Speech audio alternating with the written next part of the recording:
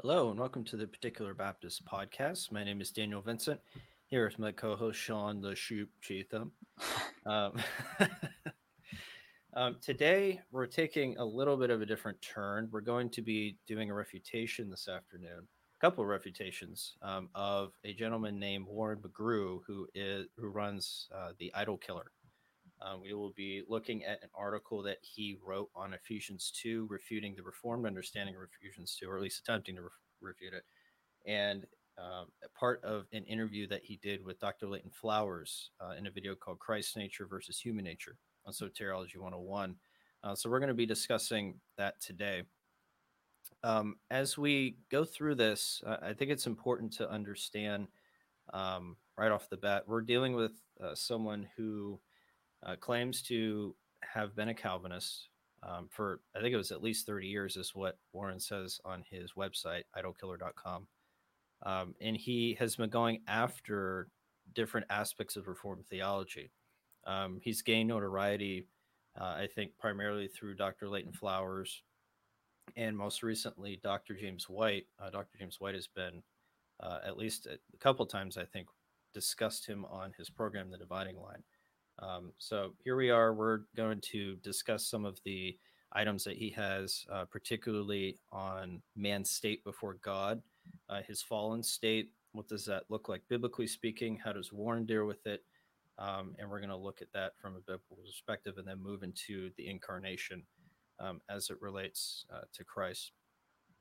So with that, I'm going to put up the article here. So this is from his website, idolkiller.com.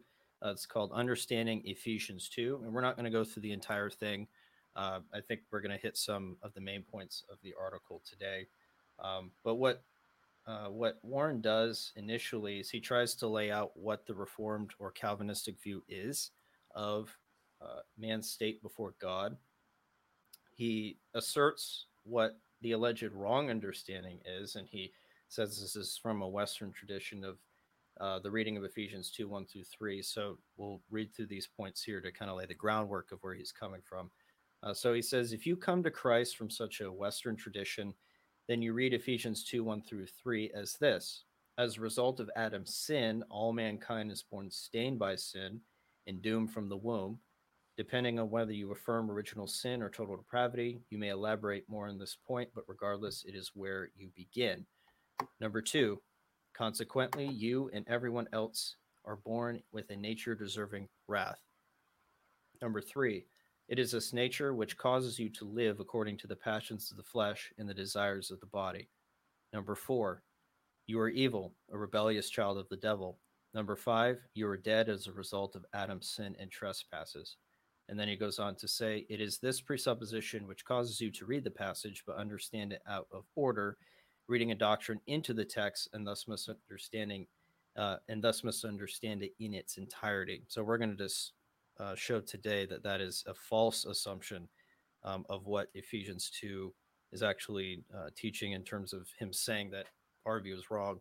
We're going to demonstrate that the Reformed position is consistently taught in Ephesians 2 and elsewhere. So the first point that he goes on to discuss, what does it mean to be dead? So the Reformed understanding of this doctrine of deadness and sin is that man is dead spiritually speaking, that he is actually spiritually dead, that there is no spiritual life within him. And this comes from Ephesians chapter 2, beginning in the first few verses. But Warren here will assert that man really isn't dead in his sins from a spiritual perspective, that he is only dead in a relational sense, which is a problem because that's not what Paul says in Ephesians chapter 2, and we'll demonstrate that here in a second. But the argument that he lays out with regards to being dead in sin is he goes to Luke chapter 15. So he says right off the bat, it is often asserted that when scripture says we are dead in sin, that this is spiritual death. That this spiritual death is exactly like being physically dead. During such discussions, it is not unusual to hear a reference being made to our total inability in the example of Lazarus in the tomb.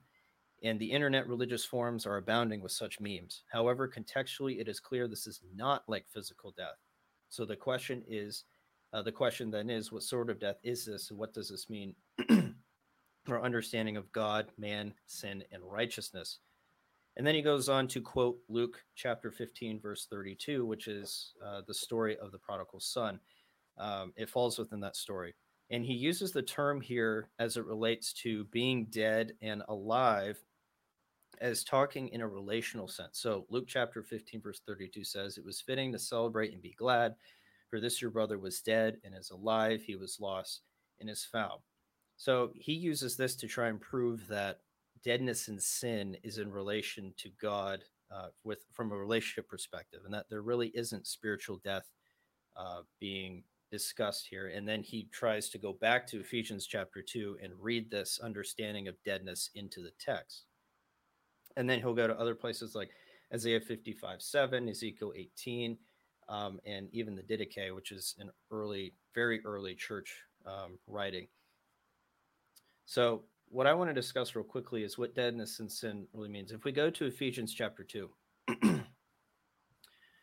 let's look at the verses that he points out. He starts with verses 1 through 3. So, in you he made alive who were dead in trespasses and sins, in which you once walked according to the course of this world, according to the prince of the power of the air, the spirit who now works in the sons of disobedience, among whom also we all once conducted ourselves in the lusts of our flesh, fulfilling the desires of our flesh and of the mind, and were by nature children of wrath, just as the others.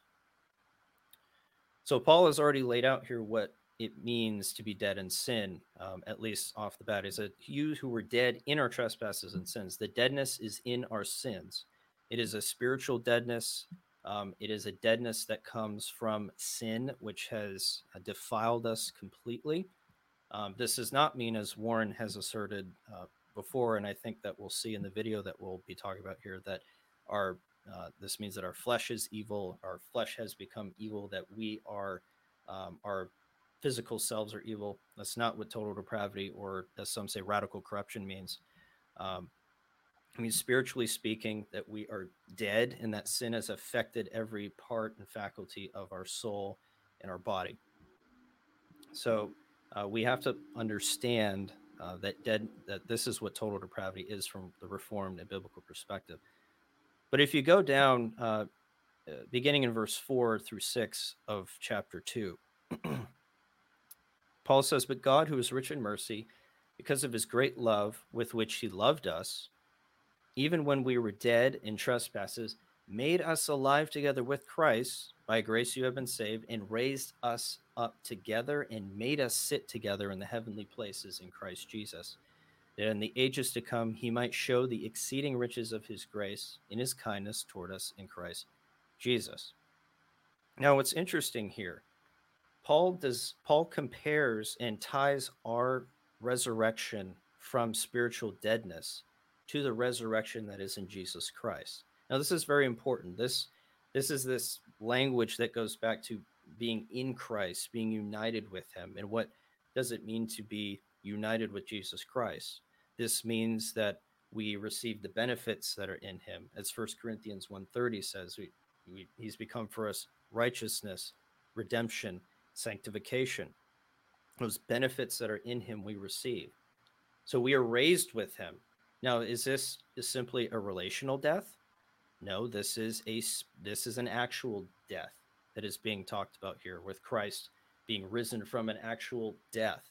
But we're being raised with Christ. There's a parallel being made directly to Christ's resurrection. This is not simply a relational death and a relational resurrection. That's important to keep in mind. Paul ties our spiritual resurrection to the resurrection that is in Christ Jesus, to Christ himself being raised from the dead, and we've been raised with him. And so Paul ties our spiritual deadness to Christ's resurrection. So this cannot be simply a relational death merely, but it must mean that we are actually dead spiritually, or this makes no sense. Now, this doesn't mean that there isn't some sort of gap between us and God, and our relationship isn't severed. Paul will go on to say in verse 11 and 12, particularly in verse 12, that at that time you were without Christ, being aliens from the commonwealth of Israel and strangers from the covenants of promise, having no hope and without God in the world. But now in Christ Jesus, you who were far off have been brought near by the blood of Christ. So there is an alienship that is there. There is a gap. There is a massive ravine between us and God because we are dead in our sins. Because of our sin, we are aliens to God. But Paul is talking about an actual deadness in sin as it relates to our spiritual condition. And so to merely utilize Luke 15 as your basis without using the rest of the passage that Paul himself lays out in his argument is very faulty. We have to utilize what Paul is actually saying here in the rest of the passage. We have to utilize the context and read the entire passage, not just jump to another passage quickly. Let's make sure that the actual argument that Paul is utilizing here is consistent with that form of deadness. And just because the word dead is being used in one place does not necessarily mean it's the same that's being used here in Ephesians 2. Again, we've already demonstrated Paul ties our resurrection from spiritual deadness to that actual resurrection that was in Christ. So this cannot be some relational deadness. This is actual deadness. We've been raised spiritually, just as Christ was raised physically from the dead, and that we are united with him in that way. Now, a major danger that we have here with regards to Warren's assertion about just our death being, or Paul's referring to deadness here as being merely relational. He might not come out explicitly at saying this, but if you're saying that we are just simply relationally dead, then that implies that we are actually spiritually alive, right? If we're not really dead, as Orthodox Christians say we are not, if we're not dead in that way, then we must be spiritually alive, right? If man is only dead in his relationship with God, then we must be alive truly. If he is not dead, literally, spiritually speaking, if you're to be consistent. And as we've demonstrated, this is not Paul's argument here in Ephesians 2. But what Paul does in the New Testament is he ties our spiritual condition with how you live. The outworkings of your spiritual condition are shown in fruit, right? Those who are dead live in sin. Those who are alive walk according to the Spirit. We see this very clearly in Romans chapter 8, verses 1 through 12. Those who are in the flesh cannot please God, but those who are the Spirit walk according to the Spirit, right? And if you don't have the Spirit of God, you're not his, and therefore you cannot please God. So the outworkings of your actions display who you are. So if you're saying that man is not actually dead spiritually, now you're putting man in the category of, or unbelieving man in the category of believers. You have to, in order to be consistent. You have to, but Paul never does that. He always separates them. He always shows them to be identified with how they live. And this is why having a consistent hermeneutic is very important. This is why understanding covenant theology is very important. Warren will go on to talk about, this passage doesn't talk about Adam. So we can't, Adam's sin and Adam holding us guilty for our sin. But Romans 5 teaches this. We see this in Romans 5, verses 12 through 19. And one thing I find very interesting, in all of my research and preparation for this, I did not find one place where Warren actually tries to refute the Reformed position on Romans chapter 5. Nowhere. And it might be out there. If it is, send it to me. It shouldn't be this hard to find. I watched his series on allegedly refuting original sin.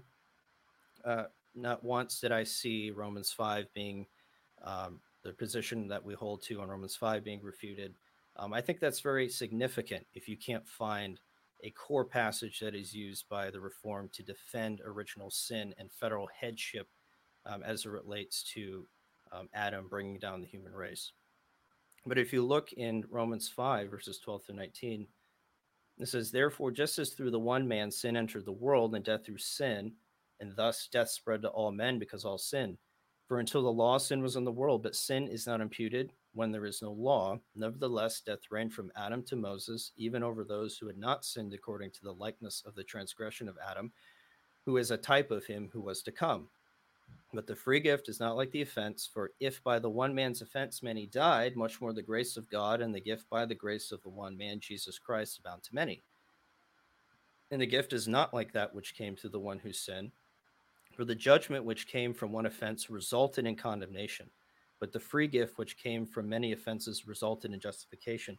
For if by the one man's offense death reigned through the one, much more those who receive abundance of grace and of the gift of righteousness will reign in life through the one, Jesus Christ. Therefore, as through one man's offense judgment came to all men, resulting in condemnation, even so through one man's righteous act the free gift came to all men, resulting in justification of life.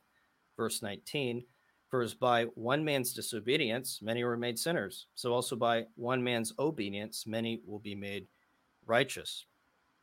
So we're seeing here two federal heads, right? Two federal heads. Adam representing mankind, Christ representing those who believe. Adam represents his posterity. In his sin, death came into the world, and his sin was brought with it. Many were made sinners through the sin of Adam. We are immediately receiving the effects of Adam by being in him. This is very important to remember. This is why you need to have a consistent covenant theology as it relates to understanding how things are imputed to different groups of people. And this goes back to what I said about being in Christ. If you are in Jesus Christ, you receive those benefits. Why? Because he's the mediator of the new covenant. And through the federal head of that covenant, the benefits are received of the members of that covenant. So, Warren, this is why you have to have a proper understanding of covenant theology, having a consistent hermeneutic that sees God's redemptive plan throughout all of Scripture. This is why these things are very, very important. Having a proper covenant theology can help you to avoid a lot of these pitfalls and errors. So it's very important that we understand these things. But with that, I'll turn it over to Sean, where we can go through some of the other sections of the article. Before you depart that section, I do actually have a couple comments. Sure. At the beginning of this section on what does it mean to be dead, he says, however, contextually, it is clear this is not like physical death. So you'll see throughout this article, he'll make assertions like contextually, it doesn't mean this, or exegetically, it doesn't mean this. However, I found there to be very little contextual or exegetical analysis. In the section that we're going to cover today, there's only one spot that actually is at least an exegetical argument, although ultimately I think it's wrong. The rest of it is just assertions, which is funny considering that he asserted at the beginning of the article that Calvinists come with presuppositions to the text, and that's what they see, because he didn't demonstrate that the text says this.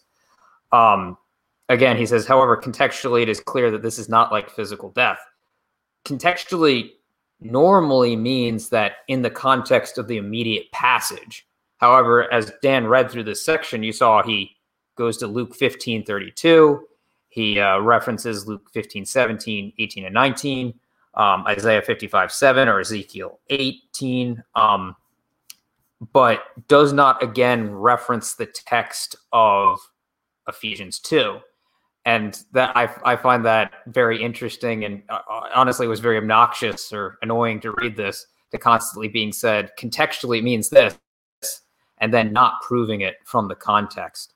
Ultimately, as Dan said, the word dead, nekros or nekrus in the specific word, can refer to a relational deadness. That's absolutely true.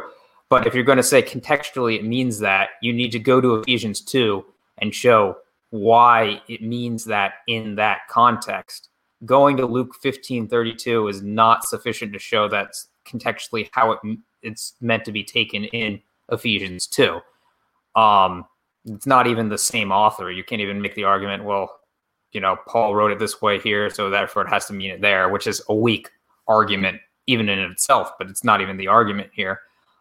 So unless he's trying to say contextually as in the whole Bible, because obviously Scripture interprets Scripture, but Words are used in different ways, not even just by different authors, but by the same author. Just because somebody uses a word doesn't mean that definition is the same definition you should take throughout the scriptures. Context determines meaning. And I was going through this section, I was annoyed that it was constantly being asserted to me that, in context it means this, but never actually proven. All you've proven is that is a potential way to read it. I would argue that's not the correct way to read it, but all at best you've done is prove that it was potentially the way to read it, not that it should be read that way. Yeah, that's exactly right. And there are times where we can go, we should look at other scriptures to interpret a particular scripture, but we should look at the immediate context first. And then that should determine the author's meaning, like you said. And then if that is not sufficient, or there's nothing in there that would lead us to think that it's a different context than what we find elsewhere, then we can go elsewhere and say, well, over here this is used, and therefore, because it's similar to what we're talking about here, or it's talking about what we're talking about here, we can utilize that to interpret this specific text. It's a dangerous thing to jump around like that without actually utilizing what the text gives us already. Yeah, exactly. So just reading his next section, which is letting scripture speak, rather than beginning with the assumption that the text is teaching original sin and or total depravity, look what happens when we simply let the text speak for itself. So again, he's saying this is like, without this presupposition, this is what you're going to come to. You, a believer in Christ, were dead in your own trespasses and sins, not like physical death, but dead relationally, just as the prodigal son was dead to his father after his departure into rebellion. You, a believer in Christ, once walked away following the course of this world, following the devil himself into disobedience. You, a believer in Christ, once lived like the rest of the world, serving the appetites of the body and developing a nature deserving wrath. And that's a key one there, that he thinks this is a progressive thing rather than a inherent thing. Ultimately, I don't think he proves that at all. And honestly, there's a lot of assertions on the way that say, oh yeah, you're developing a nature, as opposed to actually proving it from the text. Moving on to the next section, the passion of our flesh. This is found in verse 3. This phrase found in verse 3 is often assumed to be a reference to an inherited sinful nature all mankind receives courtesy of Adam. However, if we again consider the matter exegetically, we should see this to be something else altogether. In Ephesians 2:3, we read of the desires of the flesh, epithumias tis sarkos, that's the Greek. That is to say, the appetites of the body, those things filled of the flesh, philimata tis sarkos. This is not a reference or nod to original sin or total depravity, but rather speaking of those who have given themselves over solely to gratifying their God-given appetites. To hunger is not sin, but to be driven by hunger into gluttony is. To experience sexual desire is not sin, but to lust and engage in sex out of marriage is. Here we see the scripture speaking to those who have given themselves over to gratifying appetites. And that, just let me reread that last sentence, because I don't think he's proven that. Here we see scripture speaking to those who have given themselves over to gratifying such appetites. Where does it say in Ephesians 2:3 that they've given themselves over? The giving themselves over is not there. It says desires of the flesh and things willed of the flesh, sure. It doesn't say that they've given themselves over to that. That is an assertion. And that's ultimately the issue I see. There's this constant assertion, oh, it doesn't mean that, it means this. It's like, okay, well then prove it. Give me something. Just quoting the Greek words doesn't give me anything. So I was, again, very frustrated going through this. I definitely want to spend a little bit of time on the next section. Did you have any comments, Dan, before I go on? Nope. Okay. Right ahead. Children of wrath by nature. Hebraistically and metaphorically, one is called a tekna, son, child, inhabitant, of anything they are addicted to or possessed by an affection for. The Greek term phuse, translated as by nature, can refer to the natural order as well as our origin. But in this context, we see that this is a mode of feeling or acting which by long habit has become our nature. This passage is commonly assumed, presupposed to be a reference to original sin and total depravity. However, contextually, we see this as a nature developed by gratifying the appetites of the body, not an inherited sinful nature, but one nurtured by one engaged in trespasses. The Greek term orges, translated as wrath, comes from orgao and denoted an internal motion, especially that of plants and fruits swelling with juice. So here we see that wrath is not the natural state of these sinners, but that by their sin and trespasses, they are swelling up wrath, the fruit of their sin. So I would say, at the very least, this last part, talking about orges and orgao, actually approaches actual exegesis. He's saying, hey guys, if you look at the word here, in it, it should convey the idea of this progressive increasing of wrath. So that's sort of what's driving his interpretation here. Ultimately, I don't think that works. Going back to the Greek term nature, phusei, he says that in this context, we see that this is a mode of feeling and acting which by long habit has become our nature. And I would want him to prove that a little bit more.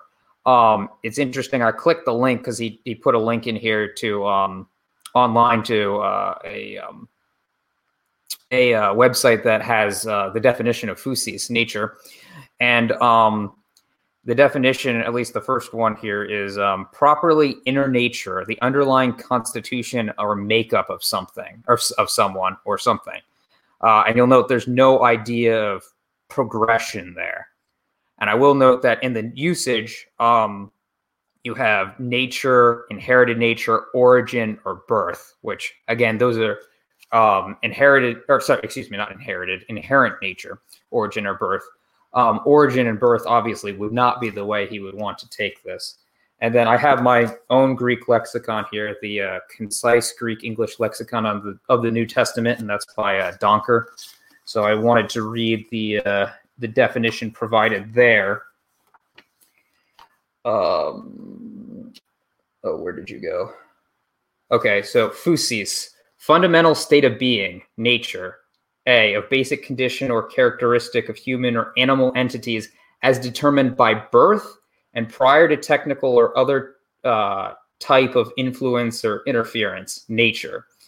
And then a couple other definitions here. Of humans entering the world without experiencing the remedy connected with Christ, and therefore potentially the subjects of divine wrath. In imagery, branches are not the product of pruning. And then B, the second definition is of God's basic character. So obviously we're not talking about that there. But you'll note that there's no idea here of a changing nature, as he asserted. So I actually would like to know sort of where he got that. But at least in the I didn't go through looking too hard for it. But at least in my lexicon, it doesn't have that idea. Then going on to orges, which is wrath. Like I said, he does at least have the idea of showing, hey, this comes from the word orgao, and it has the idea of swelling with juice, so that wrath is not the natural state, but they're welling up in wrath with their nature. And ultimately, I think this is an example of the word root fallacy. Just because a word comes from a root doesn't mean that you have to interpret or import all the meaning of that root into the word itself. Obviously, orgao is a verb, so that there you can have the idea of that motion, but that doesn't necessarily mean that that's the way orges should be interpreted.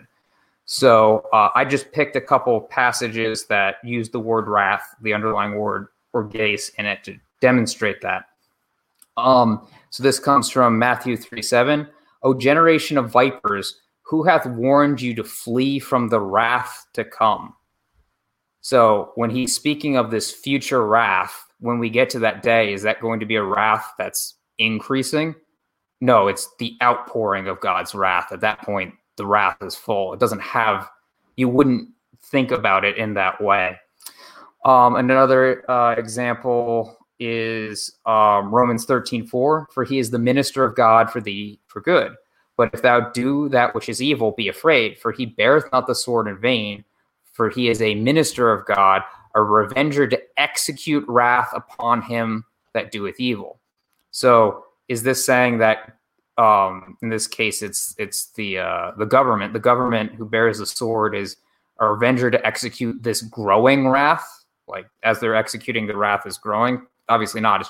It's a singular concept of wrath there. There isn't necessarily the idea that it's growing. And then last verse I'll use to defend this.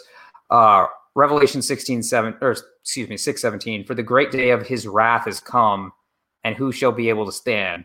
Again, at this point, his wrath is being outpoured. It's not growing in wrath anymore. Now, I will note that in some contexts, it might have this idea of ongoing wrath, for example, or increasing wrath. Romans 2:5, but after thy hardness and impenitent hearts treasurest up unto thyself wrath against the day of wrath and revelation of the righteous judgment of God. So here, Paul is saying people are actually treasuring up to themselves wrath. The wrath that God has towards them is building. And ultimately, I don't think that's an issue with Calvinism. We obviously believe that, yes, people are sinful, but they're also treasuring up for themselves more and more wrath as time progresses. There's no issue with Calvinism there. But I'd like to point out that, therefore, even if you were to take that idea, I still don't think he would want that definition, because all you would be saying is, okay, we were by nature these people that were constantly building up wrath to themselves. Is that somehow not reflective of original sin? We would agree, Calvinists would agree, that yes, by nature we're people that will constantly build up more wrath to ourselves because we're fallen, and because we will choose the evil. We are bent away towards God. God will constantly be our wrath. God's wrath will be constantly building towards our actions. So ultimately, I don't think that gets around what he wanted to get around. So again, there's not, the only time he attempts to prove the idea that this is a progressive thing is from this one word, orgeis, which doesn't have to mean that. And everything else about there's this progressive idea is asserted. Nowhere in the context, if you were to read through Ephesians 2, would you get the idea that this is progressive, then rather than just a statement of this is what you were, not that you were progressing in it, but this is what you were. I think you wanted to comment on the next section there, Dan. Yeah, and I'll just kind of following up on what you're saying here. Just saying that man is somehow progressing in his wrath, or this nature is developed over time, doesn't really refute. It doesn't refute our position at all. Going back to the federal headship we have in Adam in Romans 5, if you establish that already, that precedes anything we actually do, and so we would just say that everything we're doing is an outworking of that sin that comes from Adam. So it doesn't actually refute our position. He would have to actually go back and refute that original sin is false based on the reasons we give it, particularly in Romans 5, in order to actually make this argument to have some sort of validity. Yeah, I didn't read from my lexicon for the definition of orge, but ultimately this doesn't even have the idea of a building up of wrath in this definition. It's just I can understand in certain contexts, like we read in Romans 2:5, why you would have that idea. But again, that's actually the context letting you know that you're growing in wrath. It's saying, after thy hardness and impenitent heart treasurest up unto thyself wrath. So it's literally telling you are building wrath, but it's not in the word itself. Right. And the next section, in terms of the conviction of sin here, he says that Ephesians 2 says it is you who commit trespass. It says Adam is not being addressed in this passage. This is the word concept fallacy. Just because the words talking about Adam, not being addressed in this passage, or just because the words are not here addressing Adam, does not mean that these concepts are not being talked about. Again, we've already established that in Romans 5. 1 Corinthians 15 talks about us being dead in Adam, carrying the same line of thinking that we see in Romans chapter 5. So this is a very weak argument. We're not saying that, Adam is not being addressed in this passage, not directly, but it's an outworking of Adam's sin and our being tied with him as our federal head. We are dead in Adam, and therefore we're dead in sin. So yeah, that I think is a very weak argument. I wouldn't go to Ephesians 2 to attempt to prove federal headship. I would go directly to a Romans 5. But in light of Romans 5, we do have a fuller understanding of what's going on here. All that's being said is prior to conversion, we had a nature. We were by nature children of wrath. So that's not getting into the details of how we got there. It's just saying, yeah, you were. And that's everybody has this nature. We are inherently children of wrath. Yes. All right. So I think we'll go ahead. We're at the 36-minute mark. We'll go ahead and jump over to the video, the second part of our show. So Warren appeared on Soteriology 101 and with Dr. Leighton Flowers, who we've had on the show before, talking about how, at least in part, they were addressing some things that Dr. James White was saying. But what Warren talks about is how allegedly total depravity is inconsistent with the incarnation, because if we believe that we are sinful by nature, and the Bible says in Hebrews 2 that that Christ was made like us, took on human nature, and was made like us in every way without caveats, then we are being inconsistent with regards to the incarnation because Jesus was not sinful. So we're going to play through this a little bit. I don't know if we'll get through the entire thing because of time, but we'll see how far we get. But this is very important. This goes to a core aspect of Christianity, the person of Christ himself. So this becomes a gospel issue. And so we think this is important to address. So we'll start here and we'll stop. And Sean, feel free to jump in and tell me to stop whenever you want to say something. Go ahead. Yeah. So Dr. White recognizes that the problem that total depravity creates with regards to the incarnation is significant enough to where seminary trained adherents of the Reformed theology would not be able to counter it, or at least sufficiently counter it. Why? Is it that I'm not a trained seminary theologian. Sure. People who know what I do for a living, they'll vouch for that. Is it that I'm so brilliant that I came up with something that would trip them up? No. It's that the incarnation of Christ who is the truth, and focusing on the truth, reveals error. And these seminaries are creating people who are taught that these are the conclusions you have to affirm, but they've never been told what happens if you do. They've never been taught how to do deductive reasoning and consider some of these things that they're being told are foundational, when in fact they're undermining their very foundation in faith in Christ. And so Dr. White, I think one of the reasons why he didn't get more in depth in the debate review is I don't think that he fully has an answer yet either. And I don't think he's going to be able to have a sufficient answer. Will he have an answer? Yes. I don't think he'll let this go, but I don't believe it will be sufficient. Either Christ assumed human nature like us in every respect, and you're affirming Hebrews 2, every respect doesn't have caveats. It doesn't say every respect except his soul, every respect except his mind, every respect except his flesh, every respect. No, he took on human nature. Can you pause it? Said, yep. I'd like to note that before we continue, just note that he actually has the sort of right understanding there, where he says oh no, Christ is like us. He had a human nature. He had human flesh. He had a human soul. All those categories of things are what it means for Christ to need to have been made like us. It is those categories of things. That's important that he recognizes that, and you can continue. That'll be relevant when we get into the meat of it. Yep. He did this to redeem 100% of man.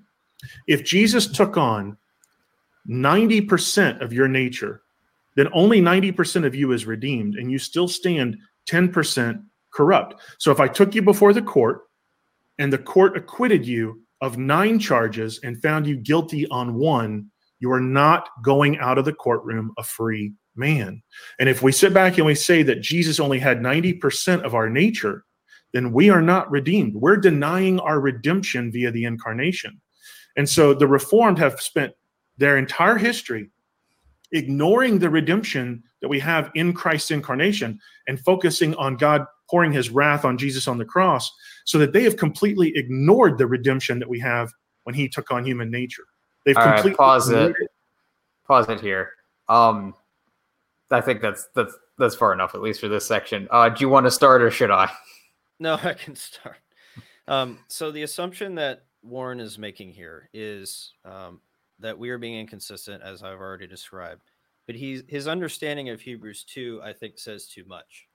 He's assuming that Hebrews 2 is talking about some sort of exhaustive list of things, including what would have to include our sinful nature if the Reformed are to be consistent in terms of what Jesus had to be made like us in the incarnation.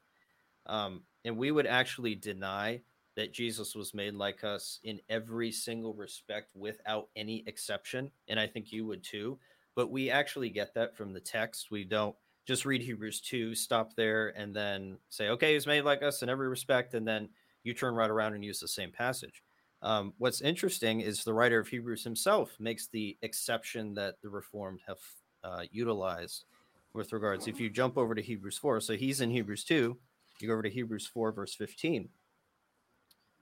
He says, "For we do not have a high priest who cannot sympathize with our weaknesses, but was in all points tempted as we are, yet without sin." And this is the exception that is made. And what's very interesting is this is the same line of thinking that the writer of Hebrews is utilizing in Hebrews 2, because he'll talk about being tempted like we were. Let's see, verse 17 of chapter 2. "Therefore, in all things he had to be made like his brethren, that he might be a merciful and faithful high priest in all things pertaining to God, to make a propitiation for the sins of the people. For in that he himself has suffered, being tempted, he is able to aid those who are tempted." So it's the same context, the same line of thinking, but the writer of Hebrews makes that exception. So this can't be an exhaustive list of things that the writer of Hebrews is talking about here with regards to being like us. And he's assuming that if we say that our sinful nature is part of who we are, and Jesus was in every respect like we are, then he must have been sinful on our position.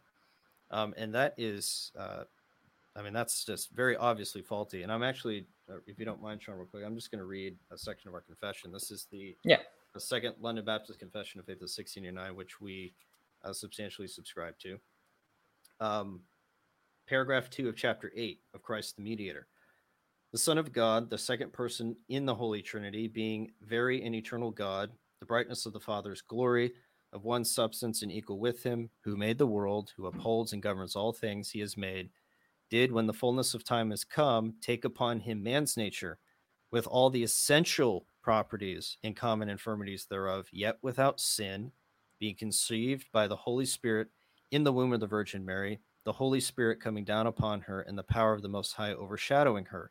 And so was made of a woman of the tribe of Judah, of the seed of Abraham and David, according to the scriptures, so that two whole, perfect, and distinct natures were inseparably joined together in one person, without conversion, composition, or confusion, which person is very God and very man, yet one Christ, the only mediator between God and man." And this language is echoing the language that was used at the Council of Chalcedon, which affirmed the two natures of Jesus Christ in rejecting the monophysite view that Jesus was only had a divine nature. what's interesting is the proof texts that our confession uses some of the proof texts are Hebrews 2, 14, 16, and 17, and Hebrews 4, 15. So we have understood consistently that the Bible makes the exception that Christ is without sin, and that this is not an exhaustive list of elements that need to be part of Christ in order to be in his human nature. That's why it uses this term essential human properties, those things that make us human essentially. And I think, Sean, you're probably going to bring this up too, but did Jesus have to take on a female body in order to redeem us? If Jesus was made in every way like we were, yet without caveats, as Warren says, did Jesus have to have a female anatomy in order to redeem women? No. Jesus had to have those essential properties that make up the human nature. And that is very, very important to realize. And this is, going back to our discussion on covenant theology. This is why having a proper understanding of covenant theology is important. Why is the virgin birth important as it relates to the person of Christ? Because if Jesus was born of a man, then he would have inherited the sin nature in Adam. Because in Adam, all die. All Adam's posterity die. This was a miraculous birth that was Mary was conceived by Jesus was conceived of the Holy Spirit of the Virgin Mary, and he did not inherit that sinful nature. Jesus was accepted from that. Jesus did not need to have that because of that particular event. So this is why having these other elements, covenant theology, a proper understanding of Adam and the fall, original sin, all come together consistently and help us to have a proper understanding of who Christ is. Otherwise, you fall into silly teachings like this that take one verse and just throw these things out there without actually looking at other passages, actually going to these confessions. And I know Warren is somewhat familiar with this. In one of his videos on original sin, he quotes the 1644 and the 1689. So, Warren, go read this. Go read chapter 8 on the person of Christ. This is what we believe. And we have consistently believed this throughout, the Reformation, ever since this was written in the 17th century. So this is the consistent view that we teach from Scripture. Christ was not sinful. That is the exception that is made by the writer of Hebrews. So you're saying too much in your assertion about Hebrews 2. And Sean, I'll let you pipe in. Yeah, I do actually. I definitely want to harp on the analogy with women. Obviously, this is apparently a controversial idea in our current day and age, but I will stand firmly on it. Women have a nature different than men. Women have a anatomy that is different than men. And Jesus did not partake of that nature. He did not have, women have a, how do I want to say this? There's a different mentality there than men. Jesus did not partake of that nature, and he's obviously still able to redeem all women that are in him. It's not that he needed to have our exhaustive nature down to the littlest thing in order to save us. He just had to have a human nature. It is not definitional to humanity to have a female nature, even if humans have female natures. It's in my nature to like Hawaiian pizza, which is a fairly controversial idea. Most people would disagree with me there. I have no idea, while Jesus was on this earth, if he would have liked Hawaiian pizza or not. Does that mean that he didn't die for those people, or his death was not substitutionary for those people? Obviously not. I was not born of a virginal conception, and Jesus was. Does that mean he wasn't a proper substitute for me? Obviously not. He just needed a human nature. It is not definitional to humanity to have a corrupt nature. Adam was not born with a corrupt nature. Therefore, it is not definitional to humanity to have a corrupt nature. And one day I will not have a corrupt nature. If I am in Christ, I am, but I will not have a corrupt nature. It is not definitional to have a corrupt nature. So Jesus can stand in my place as a substitute because he is a human being. He doesn't have to have all the specifics aspects of my nature. It is definitional of my nature to like pineapple on pizza. It is not definitional of everybody's nature to like pineapple on pizza, but it doesn't matter. Christ had a human nature. He's able to substitute for all of us. And that is truly what's key there. Yep, that's exactly right. So having a proper understanding of Hebrews 2 is very important. Not just reading Hebrews 2 and then ignoring Hebrews 4, which talks about the same line of thinking and makes the exception. So unless the writer of Hebrews is being inconsistent with himself, then we have other epistemological problems. Then we have to understand it to mean the essential human properties. This is not every single aspect of our being Jesus had to take on for the reasons we've described. And I see that Mr. Warren McGrew is here and trying to stir up some dissension here. I will say this, Warren, I know that, you were all bent out of shape about us not having you on. And I'll say this, we can have whoever we want on our show. I don't have to have you on our show. I don't have to have anybody on my show. Don't take that to mean that we're afraid of you or being cowards. You can respond to our videos in any way that you want. If you want to create an episode to respond, fine. But I do not have to have you on my show. So I just want to put that out there. Fine. If you don't, if this will be your response, then fine. But I will note that and it was more than just Dan and I. It was the four of us that run the Particular Baptist discussed. And there were differing opinions on whether or not to have you on. And we ultimately ended up with no, and not all of us were in agreement. So it is not like, oh, we were afraid or whatever. And I won't get into who said what, but some people were okay with you being on, some were not. It's not a matter of like, we're afraid of you. And just to say so is we're here. We're putting ourselves out there. Warren and Leighton's minions are going to try and eat this up later, I'm sure. But yeah. Right. Yeah. So to read into our motivations, well, I know that I have failed and read negative motivations into people doing before, what people were doing before, and probably was wrong. I would warn against doing that. We're not necessarily afraid of having you on. No. All right. I think that's all for today. We've hit the gist of what of Warren's argument with regards to the incarnation and Reformed theology. We've talked about Ephesians 2. And next week, we are going to actually be going through at least, I don't know how much we'll get through, but we're going to be going through your statement of faith on your site. We're going to pick that apart. Okay. I think it's important that we talk about where you're coming from, what you believe as you have published. Okay. So that's what we're going to be doing next week. That's our plan, Lord willing. We're going to be walking through that and refuting it. So with that, thank you for joining us today. We hope everyone has a great Lord's Day tomorrow. And thank you for joining us on the Particular Baptist. Have a great day. God bless.